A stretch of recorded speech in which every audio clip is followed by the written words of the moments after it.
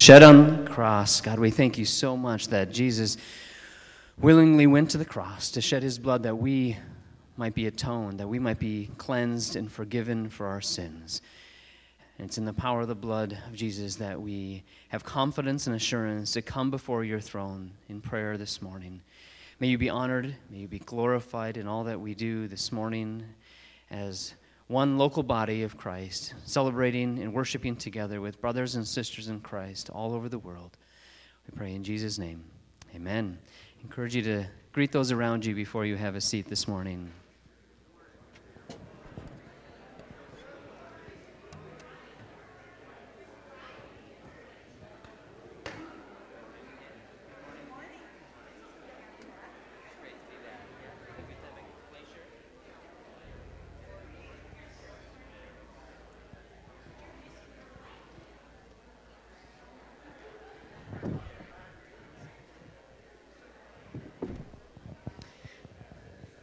It's so good to be together again. I am Pastor Tony, pastor for youth and families here at Maranatha, and I've been back for a few Sundays now. Some of you haven't seen till today, so it's great to be with you. A few announcements this morning that we want to highlight. The women's ministry is gathering today at 3:30 p.m. here at the church in the fellowship hall, I believe, to have a time of fellowship and just gathering together as women. They're going to be talking about ideas for the year. Again, the emphasis isn't, they're doing some planning, but if you don't feel like you're much of a planner, please still come. They want everyone to, if you don't feel like you have to be this great planner, but if you have any ideas or thoughts, or you just want to fellowship with other ladies, you are invited, strongly encouraged to come. They do have a sign-up still on the welcome desk, but even if you haven't signed up previously, they'd love to have you join at 3:30 today. Saturday, this coming Saturday, the 21st, the men are doing their monthly men's breakfast at 7 a.m., so men invite you to join for that. And then we want to make you aware as well that on September 12th, we have our annual baptism service. This is going to be out at Arrowhead Bible Camp again, like we did last summer. Lunch is at 12:30. The baptism is scheduled for about 1:30, and you're invited to come out. They're providing lunch at the camp, so you don't need to plan to bring anything other than your family. And if you have not been baptized, if you are a follower of Christ and yet you have not been obedient in baptism, we'd encourage you to talk to a pastor. We'd love to have a conversation with you about getting baptized. And so that's on September 12th. The lake's going to be available. If you want to bring your boat, you can do that. And after the baptism service, just hang out until 5 p.m. Canoeing, kayaking, swimming, all of those will be available there at the camp. The deadline, though, for signing up is the 29th. So we do need people to sign up. Just let us know how many people in your family, adults and children, so we can give Arrowhead our numbers for food so they can plan. So August 29th is the deadline to sign up. There is a sign-up sheet for that on the welcome desk, or you can just jump online to the Maranatha website, maranathafree.com, and the banner on the top, I think it's currently the second banner that'll slide through. You can just click on that. It'll pop up a form, and you can quickly, within just a couple minutes, fill that out and let us know if you're coming and how many. So with that, I'm going to invite Pastor Cody to come on up.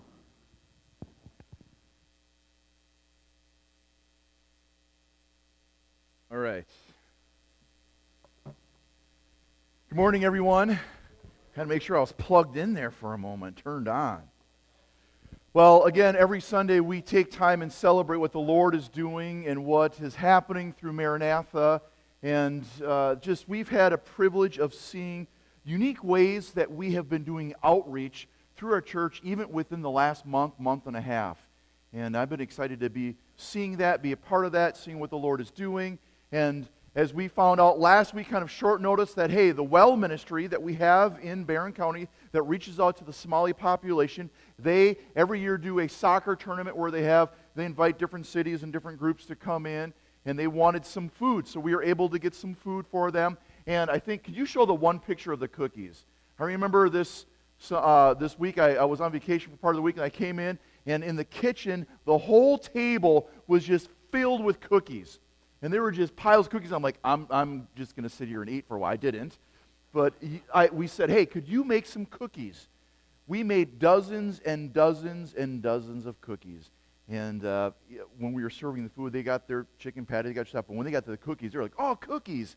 So thank you, families. Thank you, men. Thank you, ladies, who made those cookies. Whoever made the ones that were kind of bunched up with oatmeal and butterscotch, those were amazing. You didn't put your name on. They're probably good because I'd come and visit you often.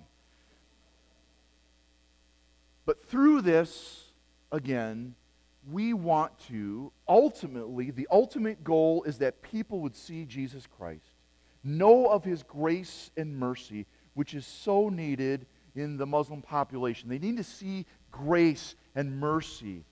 And this is a part of the Well Ministry where we're able to serve them and care for them. They had a team from Barron, they had a team of Somali population from Green Bay, and then they also had a team that came from the Hayward area. So it was great to have that. So thank you for all that you have done, just making cookies, right? Otieno, it was wonderful just to serve them and care for them. And if you want to know more about that ministry, talk to Otieno. There's so many different aspects that we have in our church. Some of you are part of teaching English as a second language and just connecting with them. And our prayer is that in a year there would be within Barron, the city of Barron, a Somali church, people gathering and worshiping Jesus. And we're excited about that. So before we begin our service, kids, if you did not get one of these, put your hands up. We want to make sure that all the kids got one of these. So kids, if you don't have one of these, put your hand up. And if your hand's too small, parent, put your hand up so we can see that hand. All right? Some of the hands probably go this high. So we want to make sure that as we go through today, we're going through Missions Month here. And this is our bulletin for the kids so they can kind of think of what the missionary is sharing and talking about.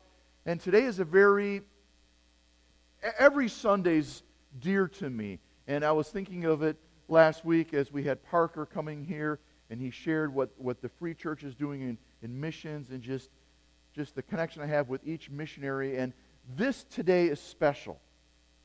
Today we're going to be talking about the persecuted church, one of my wife's and I favorite books by Richard Rummer. Anybody heard of Voice of the Martyrs? Or have this book? Get this book. And we are going to have Brother Dave, would you come up? I want to pray for you before you share from the Word. And then again, at the end, what we're going to do is, as a church, we corporately are going to be praying for different aspects. Even right now, currently, in what's happening in this world right now, if you know overseas in the Middle East and Afghanistan, and just some of the horrible things that are happening, God hears our prayers. And it's not by chance or coincidence that we're talking about the persecuted church right now as what's happening this weekend overseas. So I'm excited that we get to hear from Brother Dave here what's going on with this ministry, Dr. Pat and all that's going on, and then we as a church will pray. Amen? So my prayer this week is that you be inspired. Inspired that your knees wear out. Why? Because we fight like this, right? So I pray that my knees get wore out and get inspired to be praying, because not all of us are going to be called to go overseas to the persecuted church and help, but we can actively engage in that area. So I'm excited. Let's pray. Father God, I just ask right now that you move in our hearts. Lord, we have brothers and sisters in Christ being killed. Give them faith, give them endurance. Set their gaze on you, Jesus, the author and finisher of their faith. And I pray that today we would be inspired by your Spirit to pray, and pray some more. For our missionaries, for what you're doing in this world for the sake of the gospel of Jesus Christ. Pray for Brother Dave that you just fill him with your words. As we pray in Jesus' name, amen. Thank you.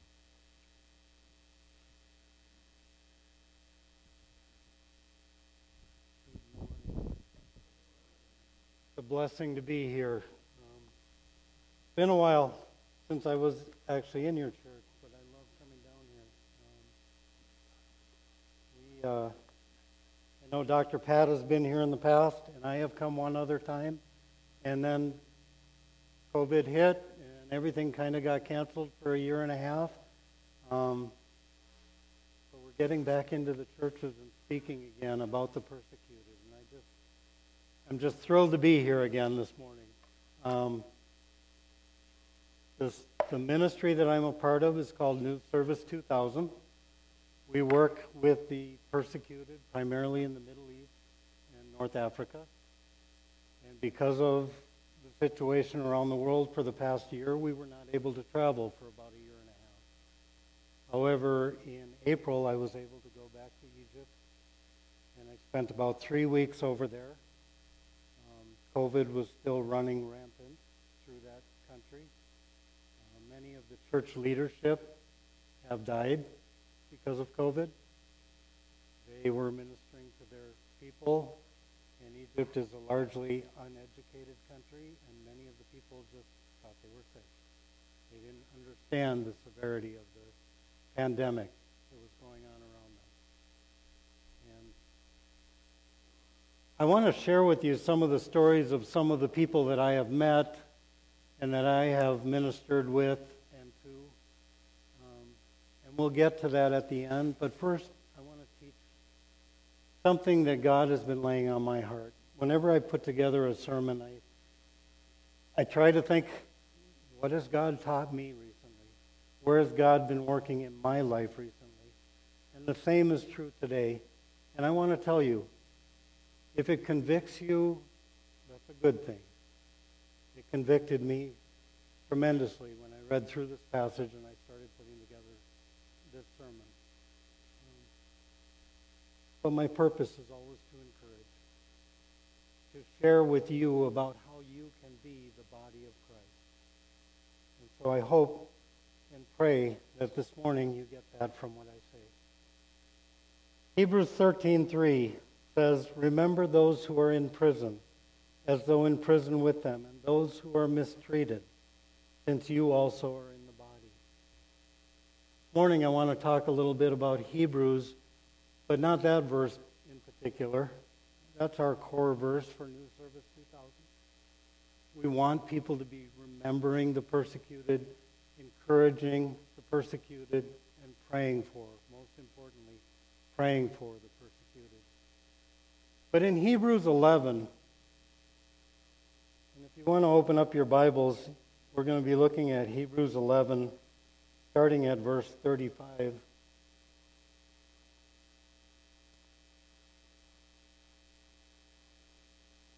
But before I read that, there's a quote that I took from a sermon that John Piper did on Hebrews. The book of Hebrews was written to a church that was getting old and was settling into the world and losing its wartime mentality and starting to drift through life without focus, without vigilance, and without energy. Their hands were growing weak. Their knees were feeble. It was just easier to meander in the crowd of life than to run the marathon. When I first read that introduction, I couldn't help but think it sounded a lot like the church here in America. In many ways, we have lost our focus, our vigilance, our passion for the gospel of Jesus Christ.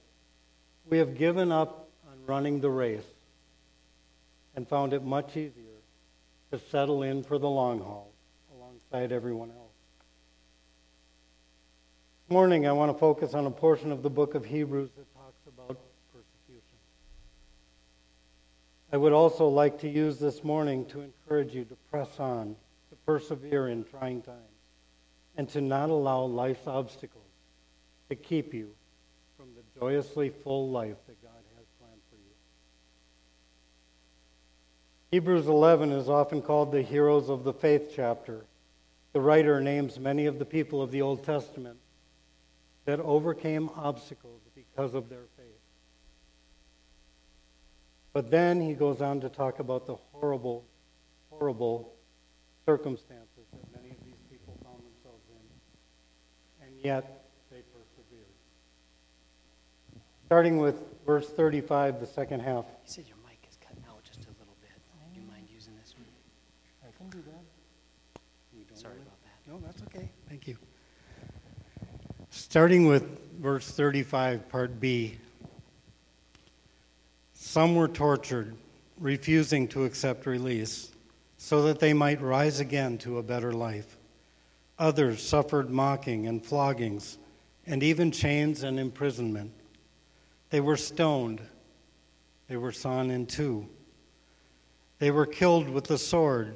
They went about in skins of sheep and goats, destitute, afflicted, mistreated, of whom the world was not worthy. Wandering about in deserts and mountains and in dens and caves of the earth. And all these, though commended through their faith, did not receive what was promised, since God had provided something better for us, that apart from us they should not be made perfect. Therefore, since we are surrounded by so great a cloud of witnesses, let us lay aside every weight and sin which clings so tightly, and let us run with endurance the race that is set before us, looking to Jesus, the founder and perfecter of our faith, who for the joy that was set before him endured the cross, despising the shame, and is seated at the right hand of the throne of God. You know, when the author of Hebrews talks about a great cloud of witnesses, when I first read that, I thought, wow, all of these heroes of the faith are watching us and caring over us and praying over us. But the reality is, I think the author was talking about, you have all these testimonies of people who have lived through persecution, who have lived through suffering, who have persevered in their walk because of their faith in who God was and who they were to God. It's not talking about a great cloud of witnesses as if they're standing there cheering us on as we run the race of life. I think it's saying you've got this great history of faithful people who have lived out their lives faithfully in service to God no matter what came their way. And because you know that they persevered, you also can persevere.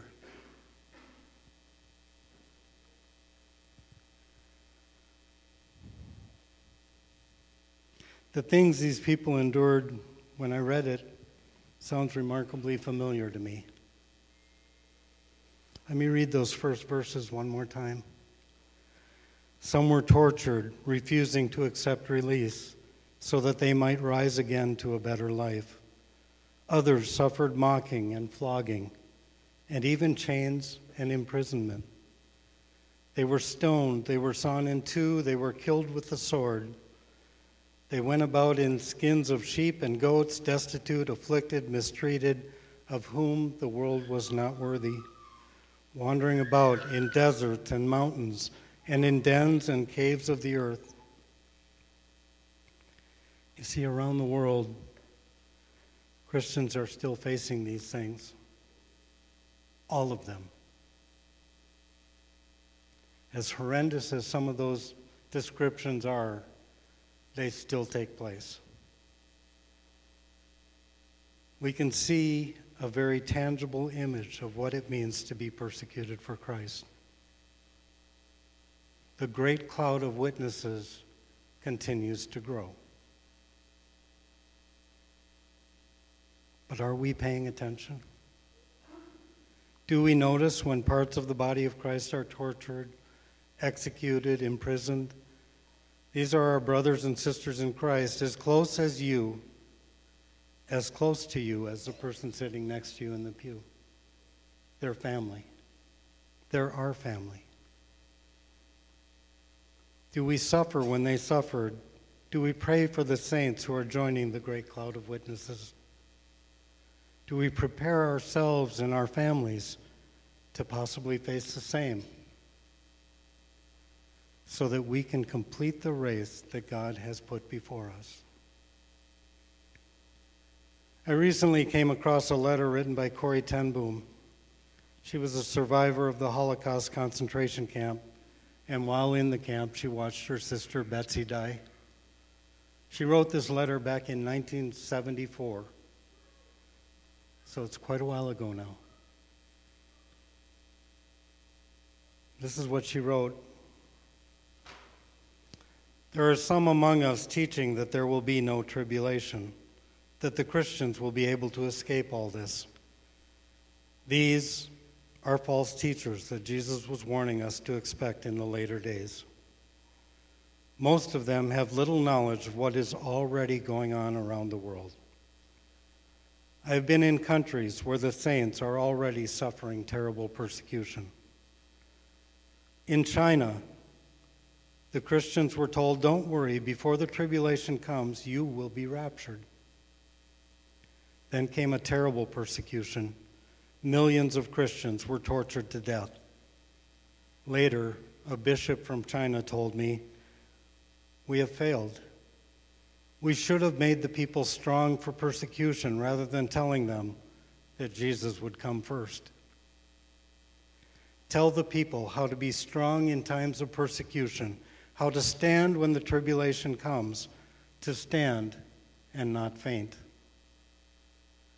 A little further in her letter, she goes on to say, "In America, the churches sing, 'Let the congregation escape tribulation.' But in China and Africa, the tribulation has already arrived. This last year alone, more than 200,000 Christians were martyred in Africa. Now, things like that never get into the newspapers because they cause bad political relations. But I know I have been there. We need to think about that when we sit down in our nice houses with our nice clothes to our steak dinners.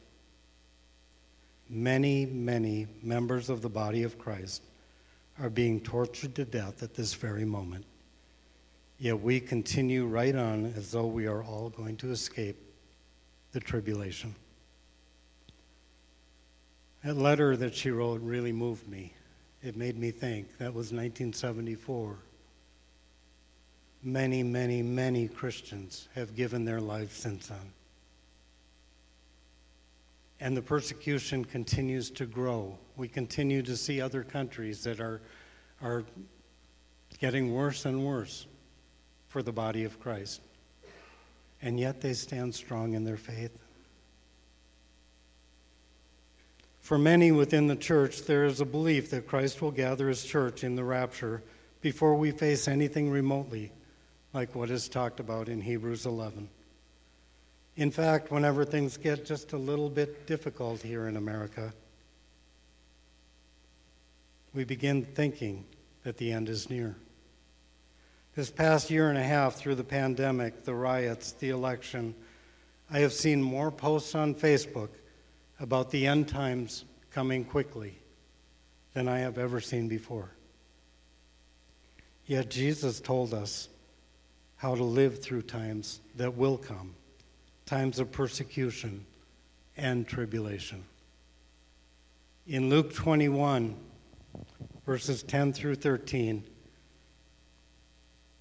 it says, "Then he said to them," speaking about Jesus, "Then he said to them, 'Nation will rise against nation, and kingdom against kingdom. There will be great earthquakes, and in various places famines and pestilence. And there will be terrors and great signs from heaven. But before all of this, they will lay their hands upon you and persecute you, delivering you up to the synagogues and the prisons, and you will be brought before kings and governors for my name's sake. This will be your opportunity to bear witness.'" This will be your opportunity to bear witness of who Jesus is, of who God is, of who you are to God. These trials are not something to dread, not something to cause us to panic. They're our opportunity to show the world who Jesus Christ is to us. In March, I was finally able to return overseas. Like I said, I spent 2.5 weeks in Egypt. The first 9 days were in Upper Egypt, which is actually southern Egypt. But that's the way that the Nile flows, so it's called Upper Egypt. And in Upper Egypt, there are more Christians. While Egypt as a whole has about 10% Christians, Upper Egypt has about 20 to 30% are Christian. However, it also has many more fundamental Muslims. And persecution there is great.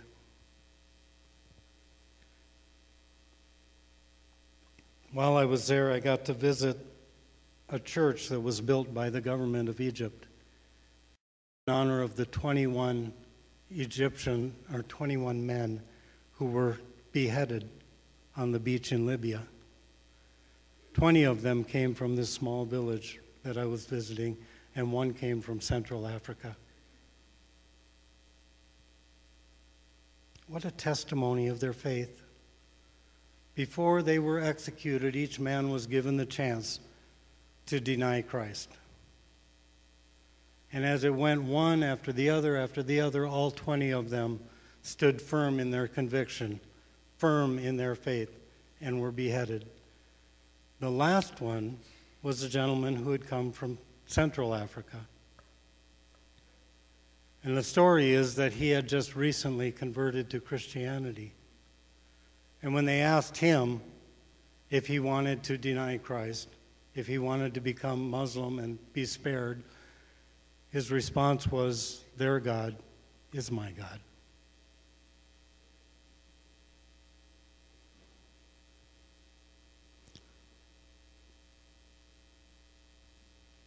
They were prepared for what was coming.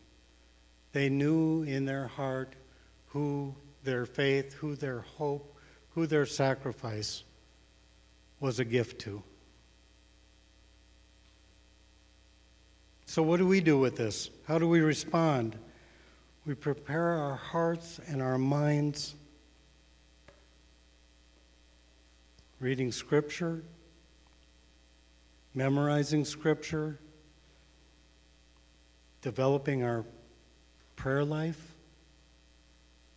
and developing our understanding of who the great God of the universe is, and also who we are to Him. That's something I don't think a lot of Christians understand. They understand God is the creator and He's omnipotent and omnipresent and all-powerful. But do you understand that the creator of the universe loves you with an infinite passion, an infinite love? That nothing you can do other than reject Jesus Christ, His Son, nothing you can do will separate you from that love. No sin in your past, no sin in your present, no sin in your future will divide you away from the love that God has for you. But you need to receive Jesus Christ. You need to accept Jesus Christ as your Lord and Savior. I have met believers who will tell you when persecution comes, God will give you what you need. God will supply the words to say, the heart of faith. He will give you what you need to get through the persecution. But trusting for that grace is something each one of us needs to develop. I want to share with you a few stories of people that are living out their faith in other countries. First one is Marty. I'll call him Marty. He lives in Mauritania. Mauritania is a country that has in its laws, if you convert from Islam, you will be executed. They believe that 100% of their population is Muslim, and therefore, if you are a Christian, you converted from Islam. And yet, Marty is a believer. And Marty is a believer who wants to share his faith with others. My good friend, Brother S., who lives in Morocco, was mentoring Marty after he became a believer. He was sharing with him, teachings from the Bible. He was encouraging him in his walk of faith. And along with that, he was encouraging Marty to share his faith with others. which is very dangerous in this country. Marty wanted to share his faith, but he was a little fearful of sharing his faith within his country. And so he thought of a childhood friend who had left and moved to France. And he thought, I can share my faith with him. So he called him up on the phone, and they started talking, and he shared what Christ had done in his life. And he shared from the Bible with this friend, and this friend grew angrier and angrier. And he said to Marty, I live in France. You live in a Muslim country. Here in France, I am seeing people turn to Islam. And yet, in that country, you have become an infidel to our faith. And Marty continued to talk with him, and they agreed that they would talk again in about a week. But as soon as they hung up the phone, his friend in France started calling other people in Mauritania that they were both friends with. One day, Marty came home, and there were 7 people outside of his home.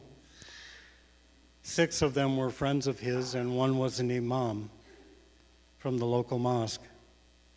And these men started questioning Marty about what he had told his friend. They started grilling him, basically. And so Marty shared his testimony with them and told them what Christ had done in his life. He shared from the Bible verses that he felt were important for them to understand, having come from a Muslim background and sharing with them from the Word of God. And they decided that they would meet again in about a week.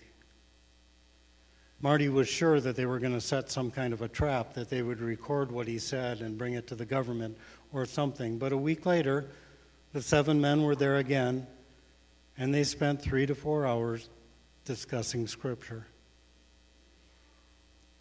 Marty has not been thrown in prison. He has not been beaten for his faith. He has shared his faith faithfully with these 7 men who came to his home.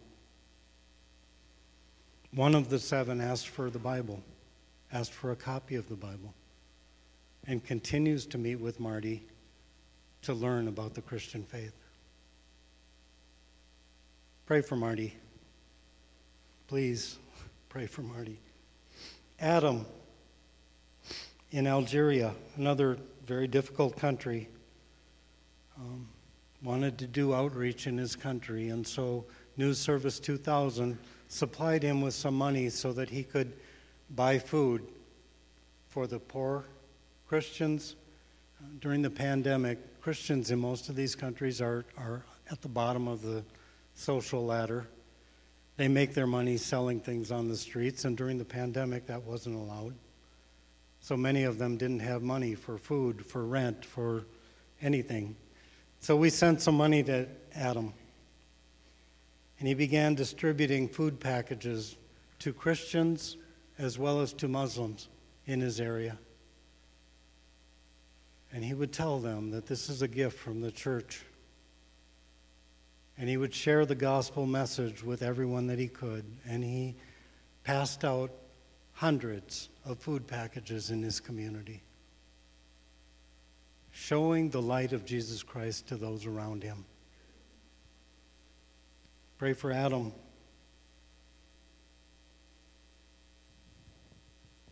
Finally, I'm going to tell you about a church that I was able to go to in Egypt this past April. It was actually the first legitimately secret church that I had gone to. I've been to a lot of churches that keep their singing down and are quiet and try to not cause a disturbance in their neighborhood, but this was actually an underground church in a village where just 2 weeks prior, a Christian had been gunned down in the streets because he was a Christian by a policeman. And so in this village, the Christians keep a low profile. And we pulled up in our car, and the missionary that I was with, an Egyptian, said, "Put on your sunglasses and go directly into that door." So I got out of the car, I went into the door, And it was just a one-room building that we were in. It wasn't real large. People began to gather in twos and threes, coming in through the door, until there were about 30 to 35 people there. And my friend, who speaks Arabic, is Egyptian, began sharing the gospel with them and talking to them and preaching to them as a pastor would do. And we sang, and then we noticed a commotion by the door. And I guess the singing had alerted some of the people in the community. And the people who were running this secret church got worried and said, "You need to leave now." So we packed up, went out the door, got in the car immediately, and drove away. While we were at this church, we also brought with us some medical supplies. We brought an oxygen concentrator. We brought thermometers so they can read people's temperature without sticking something in their mouth from their forehead. We brought the little thing that clips on your finger and tells you your oxygen levels and your blood pressure or heartbeat. And the pastor of this small underground church went to a local Muslim businessman who had a building, and also to an imam from this village, and said, "Listen, I would like to set up a clinic where we can test people, where we can provide relief from COVID and what's going on here. And we have this, and we have this, and we have this, and we will get more if we can." And the business leader and the imam both told this pastor, "Yes, you can use this building." The pastor said, "But we also want to pray to our God for each of the patients that we treat." And the imam and the business leader, the Muslim business leader, said, "Yes, you can also pray for each of the patients that come into this building.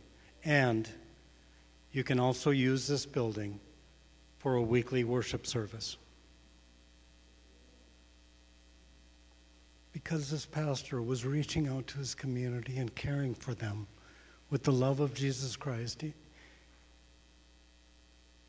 it opened the door for a church to be established in this village where they were living in fear. I want you to pray for this secret church as well. Pray that God will protect them and that God will keep open the doors of this new church that was established. We put out a prayer letter. It's not a fundraising mechanism, although it does raise funds sometimes. It is stories of believers, the great cloud of witnesses. It is stories of what they are going through currently and how you can pray for them. And if you're not getting our prayer letter, I would ask that you sign up for it. I have a stack of them outside, right outside the door on the table. You can pick one up. It has our website, it has our address, it has our phone number. And you can call and just say, "I want to get your prayer letter." Or you can email us and say, "I want to get your prayer letter." Or you can go to our website and sign up for the prayer letter there. I want to encourage you to do that because I want you to know what is happening to the body of Christ in the Middle East and North Africa. It has been an amazing journey for me so far. I've been working with Dr. Pat for 5 years so far. Prior to that, I had been to Canada. That was it. And now I've gone into some of the most desolate areas, some of the darkest areas for the Christian faith. And I have witnessed that great cloud of witnesses who are living out their faith in the most difficult times, in the most difficult ways. And I think, how can I relay that to the Church of Jesus Christ here in America? How can I get the church to understand that persecution will come? It might not be the way we think of persecution in the Middle East or in India or in China. But Scripture promises us that anyone who truly desires to follow Jesus Christ will be persecuted. Prepare yourselves. Prepare yourselves by praying for those who are currently being persecuted and seeing how they are living out their lives. Understanding how they are standing for Christ in the most difficult of times. And learning from their example and their testimony. Prepare yourselves by knowing the Word of God and who you are to God. Prepare yourselves by helping one another here within your community of believers. By helping one another in the community around you. By helping one another in the world around us. Doing good as often as we can, especially for the body of Christ. Praying for them, encouraging them, remembering them. Thank you. Thank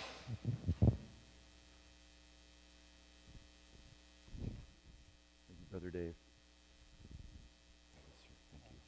That's fine. That's fine.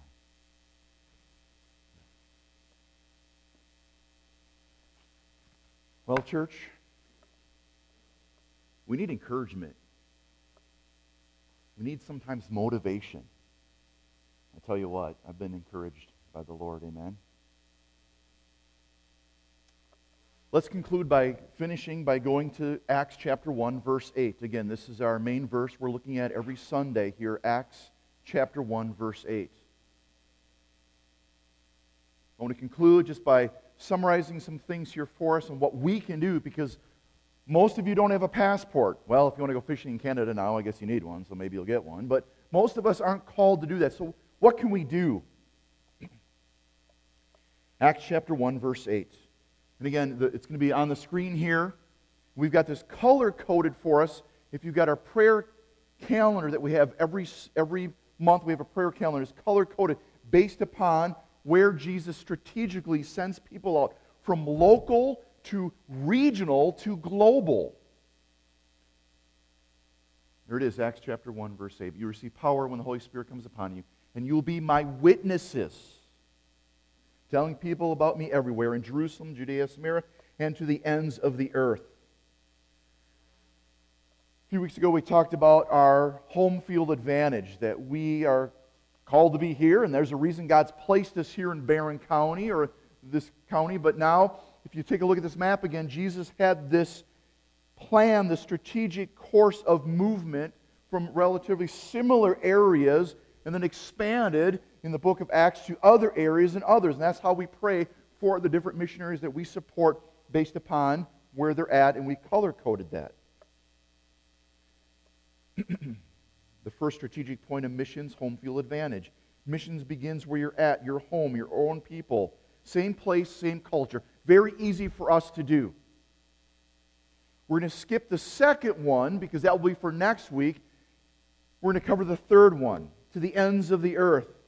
The first century, for them, it was going out, reaching out beyond their borders, going to Rome, going to areas, see in the book of Acts where they reached out. Strategic point number 3 for missions. Missions brings the gospel to the far lands and different cultures of this world. Different place, different culture. All people in all places. Let me just even bring a little clarification here, because sometimes we get this terminology, we kind of throw it out like, oh, I'm a missionary. I remember when I was going through seminary studying missions, studying evangelism, studying discipleship, one of our professors who was a missionary in India really stressed this. He said there's a difference between witnesses and missionaries. So let me just kind of spell this out for you. Witnesses versus missionary. Witnesses, we're all called to be witnesses. Whether we're called to do it at home, to the Somali population, get a passport, do short-term missions, or full-time missionary, we're all called to be witnesses. We're all called to be witnesses of the saving work of Jesus as we proclaim the message of Jesus and call people to put their faith in Him. That's what we're called to do. Every week we live that sermon out. You and I were called to be witnesses of the grace that has been given to us. Even though we have a mission, notice it says, your mission field on the sign as you leave. We're not all called to be missionaries. We're called to be witnesses. A missionary is one who crosses into different culture to share Jesus. They leave their home to try different foods for a long time. They leave their culture. They have to do language studies. They have to do a lot of stuff. That's a missionary. We're all called to be witnesses, but missionaries leave and they cross into something different. So the third part again is missions brings the gospel to far lands and different cultures of this world, different places, different culture. So let's get right into application here as we close. What does that mean for us? How can I, someone who's called to be here in Barron County, be a part of helping the persecuted church? What role do I have? Again, here's this line. What if, for our church, this is the greatest year of fruit, of ministry, of outreach that we will have as Maranatha? Amen? What about this part, the persecuted church? What can we do? To the ends of the earth. Number one, and always number one, get busy praying. Amen? Get busy praying. Pray for our missionaries. A friend of mine who I went to seminary with, Michael O., who is now the executive director and CEO of the Lausanne movement, said in the last few years, the Lebanese and Syrian pastors say they've seen more Muslims come to faith in Christ in their whole lives. Let's get busy praying. Here's some notes from Breakpoint. Have you heard of Breakpoint? Sometimes it's on the radio. I think Christian radio around noontime, lunchtime. Breakpoint is great.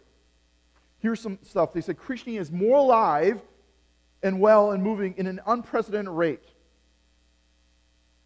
In Asia, by 2030, it's estimated that there will be more Christians in China than in the United States, though the current wave of persecution, it's hard to track these numbers. It's impossible to track the numbers. We are seeing disciple-making movements through the Muslim world in the first time of history. The fastest-growing branch of the church in the world is not America, but Iran. As one Iranian Christian described the situation in a country like this. What if I told you Islam is dead? What if I told you the mosques are empty inside Iran? What if I told you no one follows Islam inside Iran? Would you believe me? That's exactly what's happening inside Iran. God is moving powerfully inside of Iran. And there's plenty that Western Christians should learn from our brothers and sisters in the world. I wanted to include this here. We need to recover the kind of supernatural worldview that they have retained that we have lost. Lacking other resources, they rely on God for their needs and guidance of Scripture for their practices. Their prayer lives put us to shame. They follow Jesus' model of making disciples rather than following the habits developed in the American traditions. They understand evangelism as making disciples and discipleship in terms of following Jesus and obeying Him. God is on the move, amen? We must be praying. That's probably one of the greatest roles we as the church have. So do we have that map? I don't know. I'm trying to think of what we got up here. So here's the sheet. So I encourage you, if you got this sheet, we're going to be praying through the sheet. I've got 3 people. But is there a map? Here we go. So here's some of the people that we have.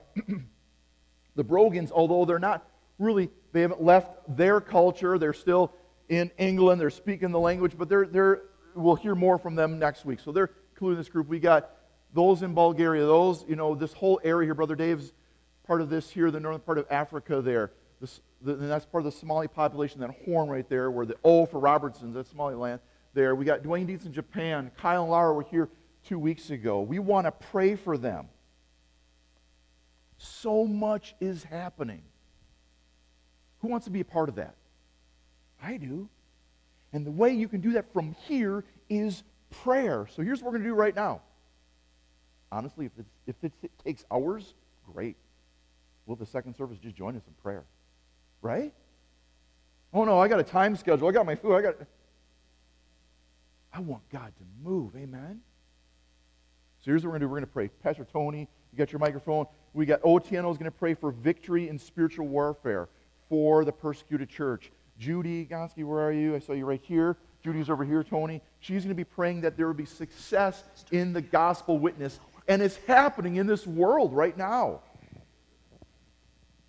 And then John Peterson will be praying that God would use them to help make disciples. Again, going back to the Great Commission, Jesus didn't say make converts. He said go and make disciples. So church, let's take some time and pray.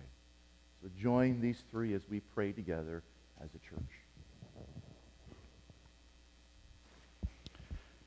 Father, thank you that your word tells us that someday people from every nation, every people group will be standing before your throne and acknowledge you as a great God.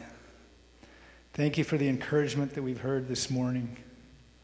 Forgive us for not praying more for people who are being beheaded, people who are being persecuted simply because they refuse to deny their faith and trust in you. So, Father, we pray for those people that you have drawn to be missionaries. You've sent them to a culture that's not their own.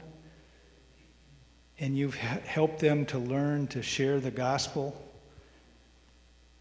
Father, we ask that you would raise up disciples in each one of those countries.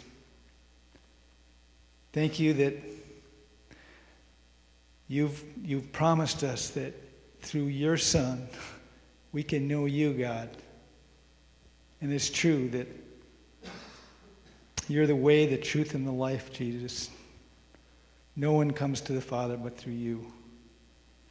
Help that message to be clearly taught in every one of these countries that we've heard about. Asia itself, Northern Africa.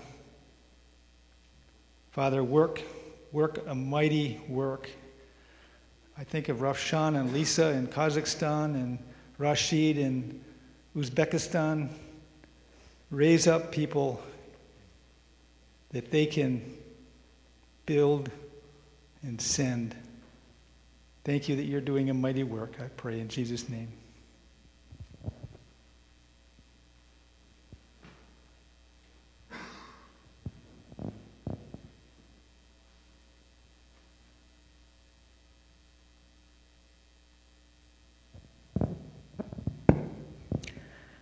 Father God, most of all, I thank you for all the encouragement that we're hearing here today, that you are indeed working throughout this world in persecuted churches, in nations where they have not heard your word, and yet now that they are hearing their word. And we pray for success with these missionaries. Give them faithfulness and steadfastness as they continue to share the Lord Jesus Christ with those around them. Thank you for the blessing that Kyle and Laura had to share with us of how, even though they were kicked out of China and moved to Thailand, the Chinese are now coming to Thailand, and they're having baptisms weekly in swimming pools. We just praise you, Lord, for the way that you are working in ways that we do not know. I pray specifically for the Brogans in Birmingham and their outreach to the Muslims. For the Hellerstedts in Cambodia, as they share through their teaching, for the Robertsons in Chad, for Dr. Pat and her ministry among the persecuted church, for the Well ministry within our own community, our Lord. Pray that we might be faithful in sharing your word, and that you grant the success in presenting the gospel clearly to those who are hearing it. We just praise you and thank you for answer to prayer, Lord. Amen.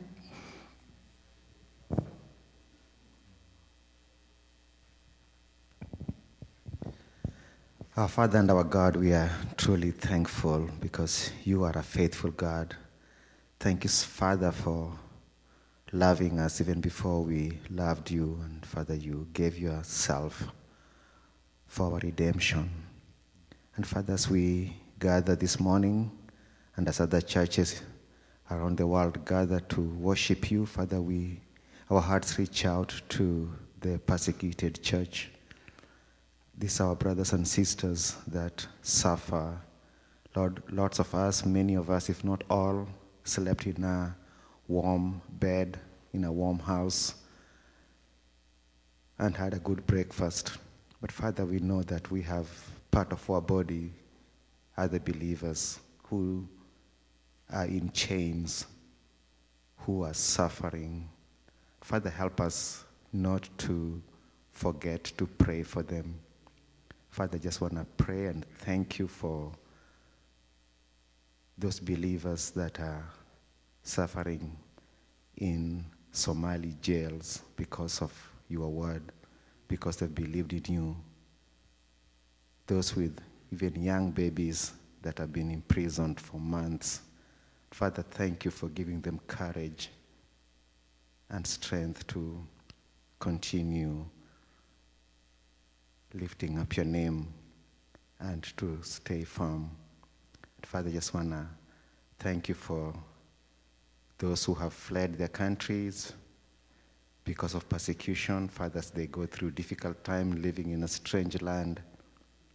And Father, I pray that you would help us as those in a free world to be able to support them even materially. I think of the Somalis who have moved to Ethiopia to seek freedom and to seek peace. Father, I pray for them. Father, this morning I thank you for Madi, that we've heard of his story, and these 7 people that he's been sharing the gospel with in Mauritania. Father, I pray that your word would continue spreading out and that your word would continue reaching this country of Mauritania. Father, I just want to pray also this morning that even this friend of Madi that is in France, that, Lord, you would reach him. Father, you have done great things and you are reaching the Muslim world with your word.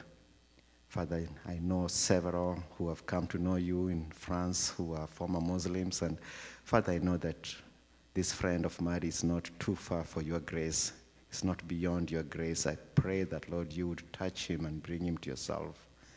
Father, I just want to thank you so much for the work you're doing in the country of Iran and for the growth in the church there. And Father, I pray for protection. I pray that that church would, as they go through persecution, that they would reach out to their fellow Iranians and that more and more Iranians would come to know you. Thank you so much for the ministries that are going on there. And Father, we are just excited knowing that, Lord, you are touching lives and just bringing people out of Islam, out of the falseness and the evil of Islam, and you bring them to truth.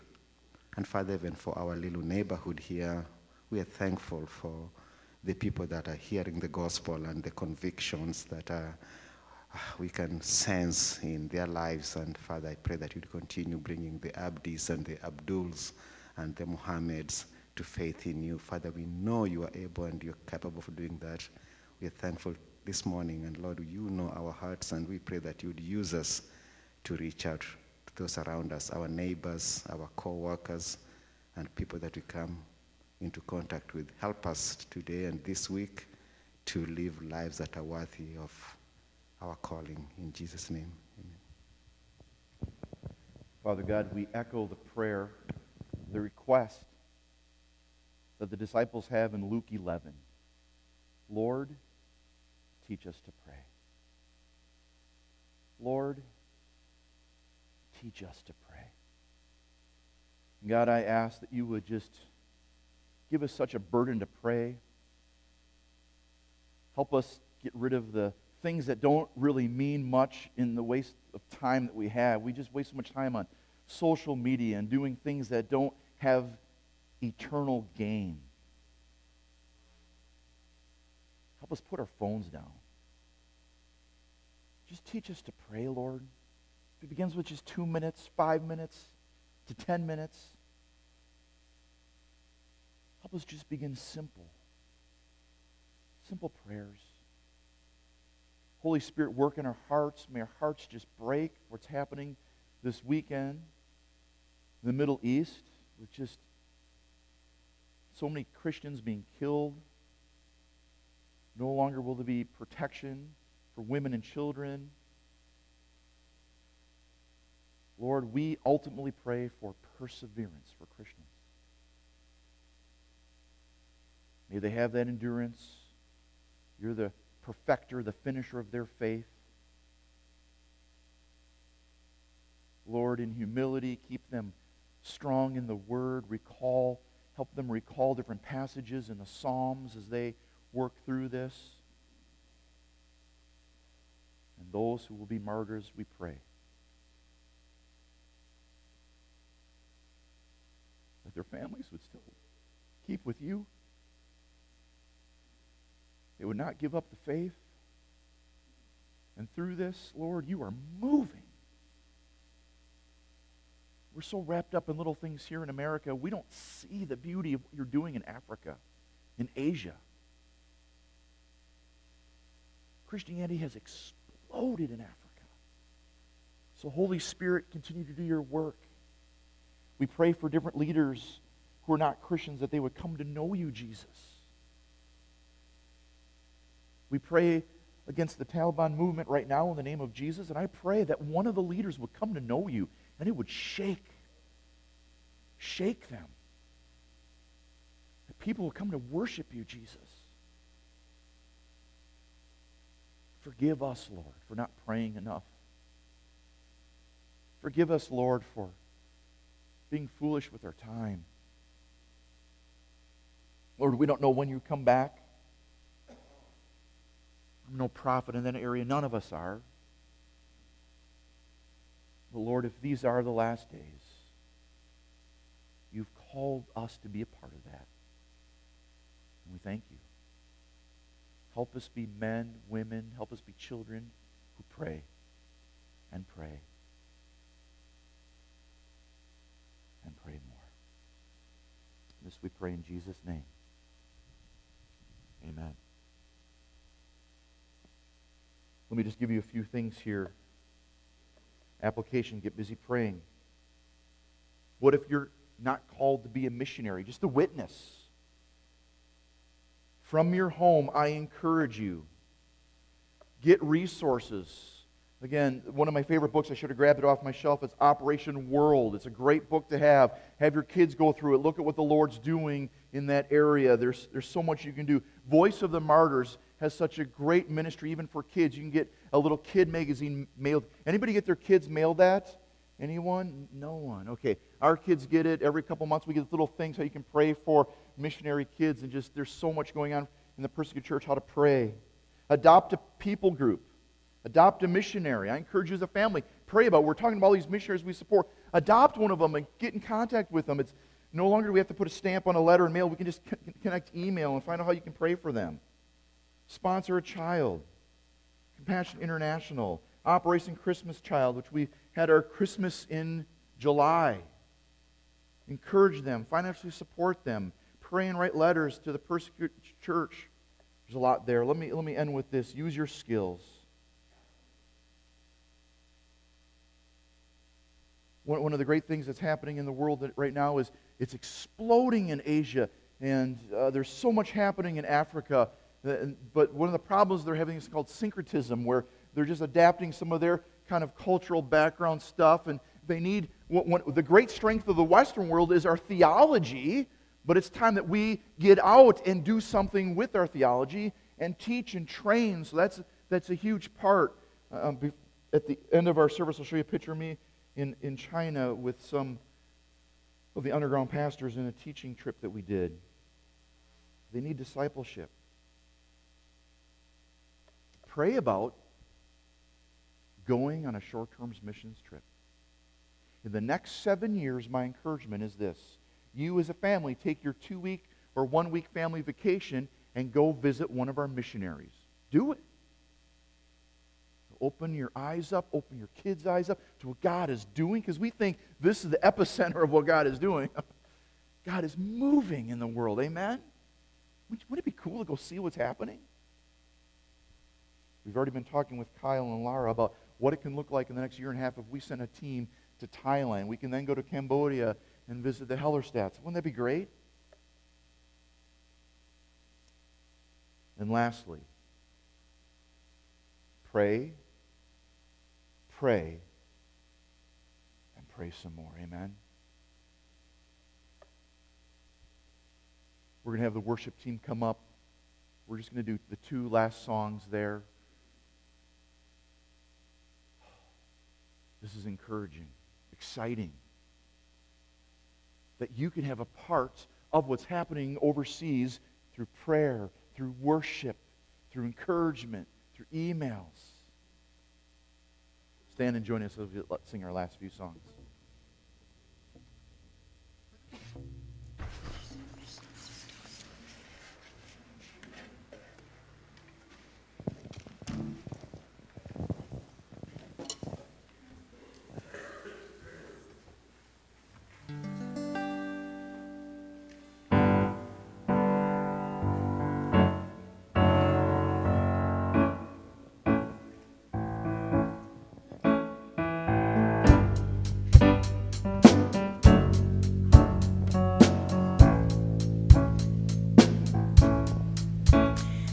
The song of the redeemed, rising from the African plain.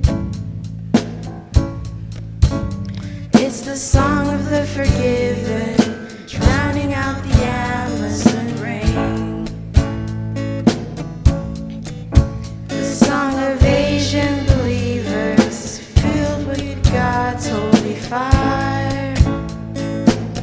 It's every tribe, every tongue, every nation, a love song born of a grateful choir. It's all God's children singing glory, glory, hallelujah. He reigns, He reigns. It's all God's children singing glory, glory, hallelujah. He reigns, He reigns. And right above the four winds, it's caught up in the heavenly sound. Let praises echo from the towers of cathedrals to the faithful gathered underground. Of all the songs sung from the dawn of creation, some were meant to persist. Of all the bells rung from the thousand steeples, banging through were Methodist. It's all God's children.